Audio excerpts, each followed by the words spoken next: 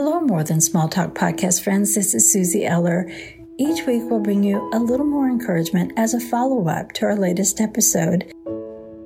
I was in the early stages of ministry, and I attended a local women's leadership conference. The woman sitting next to me was engaging, funny, and skilled, and it was clear that she was a leader. I hung on every word until she said this: "Listen, if you want to be a leader, you can't make every ball game or class party or event for your child. It's not fair, but it's life, so get over it." That's what it takes to be a leader. I remember sitting in my chair, surprised and confused. Just like that, it felt like all my dreams were slipping out of my reach. Maybe it wasn't my time. And maybe this calling I felt in my life, maybe it wasn't for me.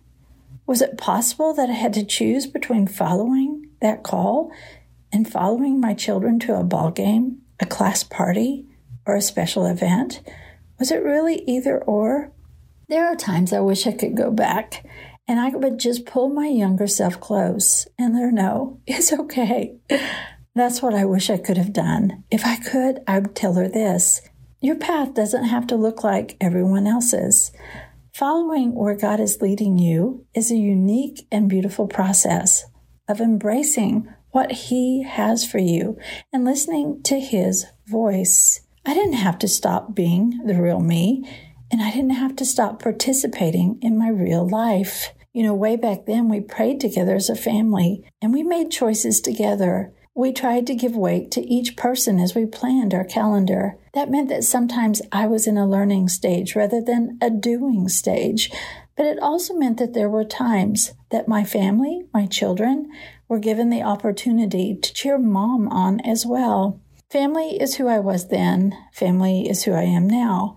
Ministry is what I got to do in His name, and ministry is what I still get to do in His name. And together, they're a gift.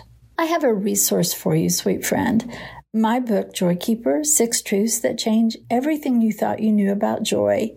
It shares one Joy Keeper truth, and it is this: God knows who you are becoming. He knows how He's designed you uniquely and what that looks like in leadership, in faith, and in your everyday life. Thanks for joining today.